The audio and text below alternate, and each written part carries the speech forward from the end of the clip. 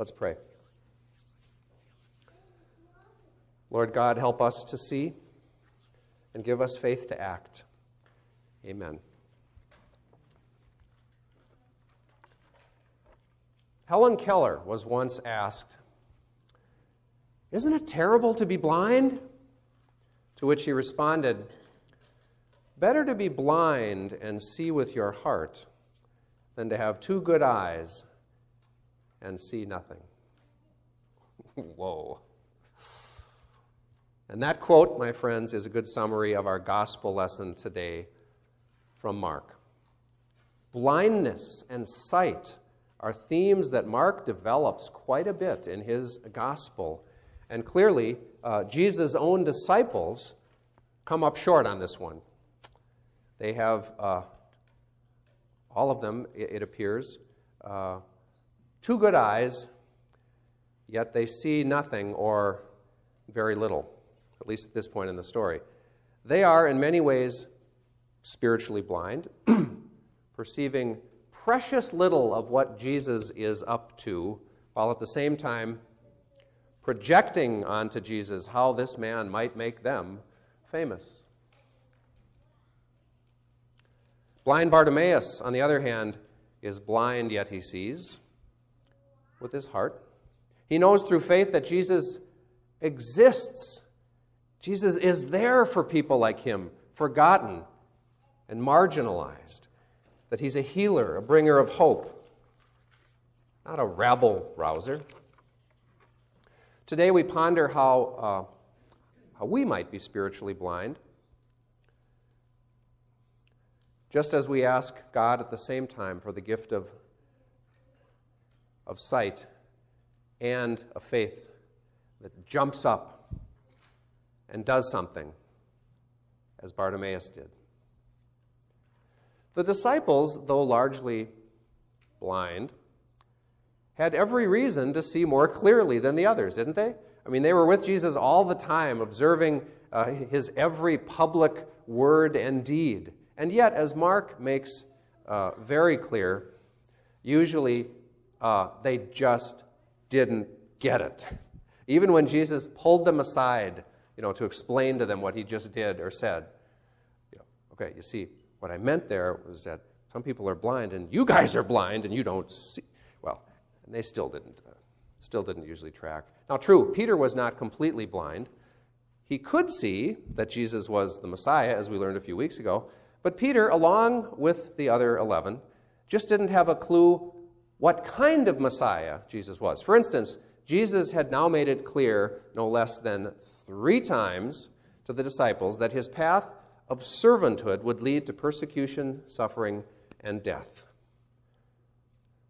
These words are familiar. For the Son of Man came not to be served, but to serve, and to give his life as a ransom for many.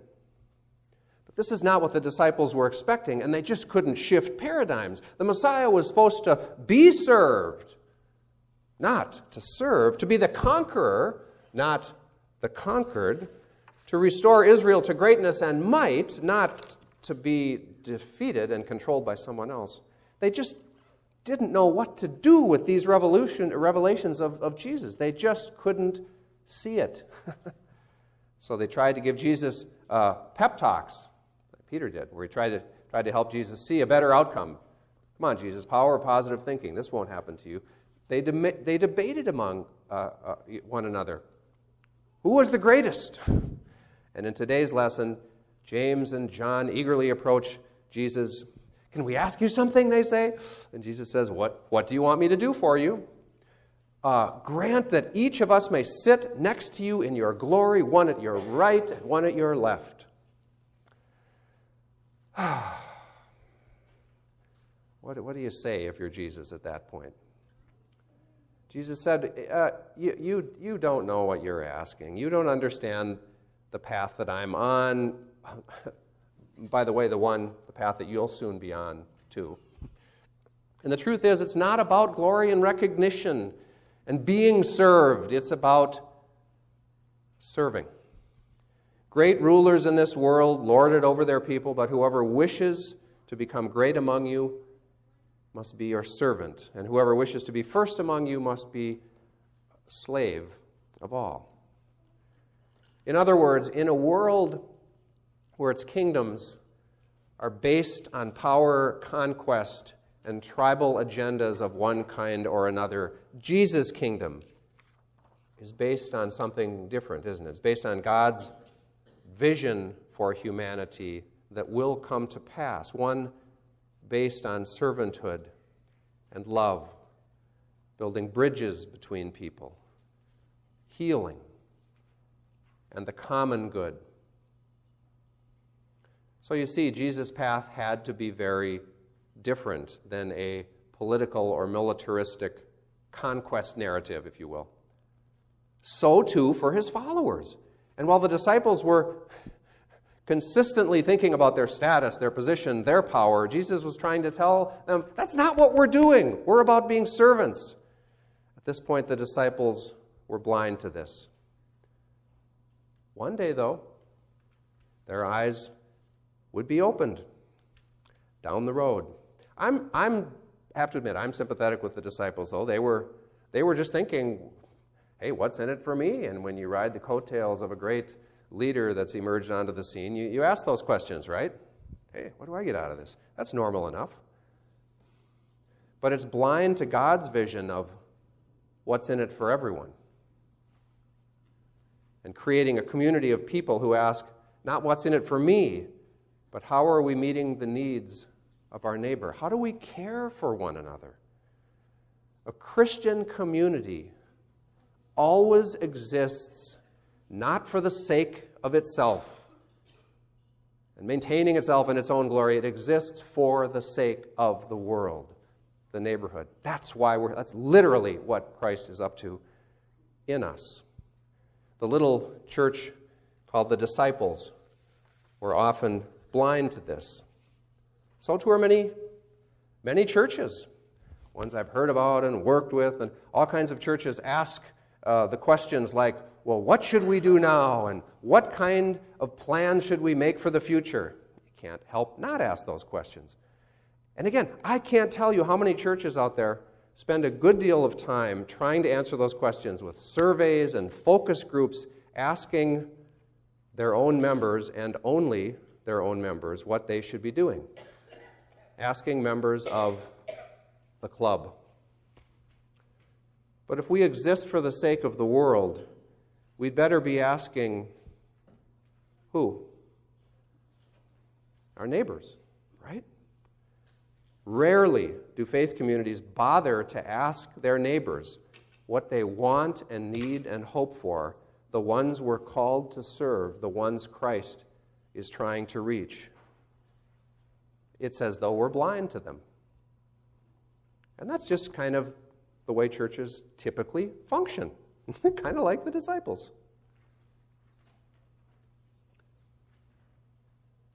Meanwhile, a man named Bartimaeus was one of those people who was usually not seen at all, but who happened to be pretty good at seeing. One day, with 20/20 vision, Bartimaeus seeks out Jesus in a crowd, believing Jesus will heal him. Believing that Jesus noticed people like him that everybody else ignored. He could see, as Helen Keller once said, with his heart. He calls out to Jesus, first identifying him as Son of David, Son of David. This is another term indicating Jesus' royal lineage. Bart knows that Jesus is the Messiah and therefore asks Jesus to have mercy on him, a plea for both healing and kindness. Now, it needs to be made clear that blind people in this culture are supposed to be seen and not heard, and only rarely seen, frankly. Just quietly mumble in your appointed begging spot so that charitable people can throw you a few coins. You see, Bart is unclean and he is a nobody. And important religious people didn't normally pay attention to unclean nobodies. In other words, Bart shouldn't be addressing Jesus like this here at all. But here he is, calling out to Jesus. So, understandably, predictably, people in the crowd reprimand Bart immediately for his impertinence. But this only spurs Bart to shout out even more loudly. He says, Son of David, even louder, have mercy on me. In other words, I don't care what you're telling me. I have faith in Jesus, so I'm stepping up to the plate. You got to like this guy. He could see who Jesus was, and he could see what faith was, stepping up. Now, not because he was so bold and remarkable. That's not where his power and strength was, but because he trusted. He trusted in the one whom he was addressing. And that led him to be bold. His confidence was in Jesus, not himself. And Jesus heard him. Jesus saw him. He called the man over. And it says here, it's a great line, Bart threw off his cloak, sprang up, and came to Jesus. Jesus then asked him the same question that he asked James and John. Did you pick that up? It's the exact same question. What do you want me to do for you? Recall James and John asked for places of honor and power and influence. Their confidence, frankly, was maybe less in Jesus and more in themselves, and they wanted status, influence, and power to show for it. Right? Well, Bartimaeus' confidence was in the Son of David, so Bart asked for his sight to be restored. And immediately it was. Immediately it was. And Jesus said, your faith has made you well. And with his restored vision, Bart knew what to do with it. Follow Jesus. Why wouldn't you? Would he understand more clearly, maybe, than the disciples what road Jesus was on? The road of servanthood? Bartimaeus would likely understand that this is what Jesus did. This was Jesus' mission, to love the unlovable people, to heal them and give them life, not to fight people, not to use power that way, not to seek power and influence, to be a servant. Jesus asks this of you too. He asks, what do you want me to do for you? What do you say? Given who Jesus is and what Jesus is up to in this world, what do you say?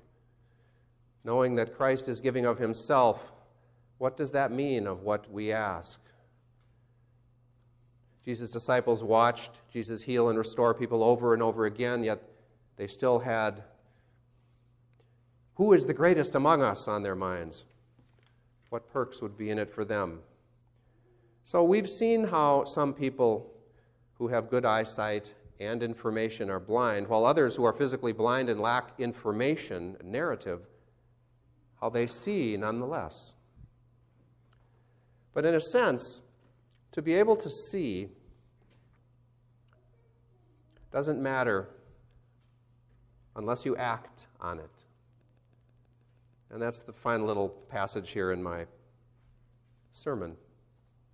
Bartimaeus called out boldly to Jesus, as noted, and violated social norms in the process because his faith led him to speak and act. And did you notice what Bart did when Jesus called him over and healed him? He leapt up, he sprang up, he jumped up and left his cloak to follow Jesus. Now, for a blind beggar, they didn't typically have a lot of possessions, you see. So his cloak was possibly his most trusted possession. He just dropped it. He left it. He was all in. This is a wonderful metaphor for us as well. Let's put this all together.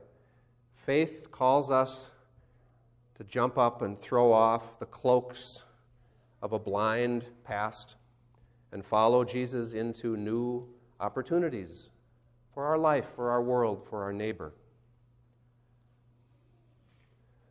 So, how are we blind? I put a few bullet points here of ways that I see. You see it as well, maybe in others, maybe in yourself. I see people who are blind to the servant Jesus of the Bible, choosing instead many do, to see a fictional Jesus who is kind of the muscle for their group to judge and exclude others who aren't worthy. Okay? There's blindness there. I see blindness to the many ways that we use our religion to achieve our own ends and not to follow Jesus to his ends. Blindness to our blessings that come our way because we obsess with what's missing. Open your eyes. Blind to environmental ruin in the making when we're supposed to be stewards. Open your eyes, Jesus says. Blind to the God who promises and always does a new thing, a new creation. Instead, clinging possessively to the old thing. Open our eyes, Lord. Blind to racism. Racism that frequently white privilege will not see by design. Blind to our own addictions. Okay, that's enough. I don't mean to depress people. May God give us sight. Just as Bart could not overcome his blindness himself, but needed a miracle, so too can God and only God heal our spiritual blindness, whatever it may be. And the good news is, just as God was patient with the disciples, oh my goodness, was he patient, so too is God patient with us, gracious and merciful, slow to anger and abounding in steadfast love. We may lack vision, but God still works with us to help us drop the cloaks of a blind past. But overcoming blindness and seeing what God wants us to see must lead to action. Now that you can see just a little bit more, what is God calling you to do? How is God calling you and us to open our eyes, call out Jesus' name, jump up, and follow him? Amen.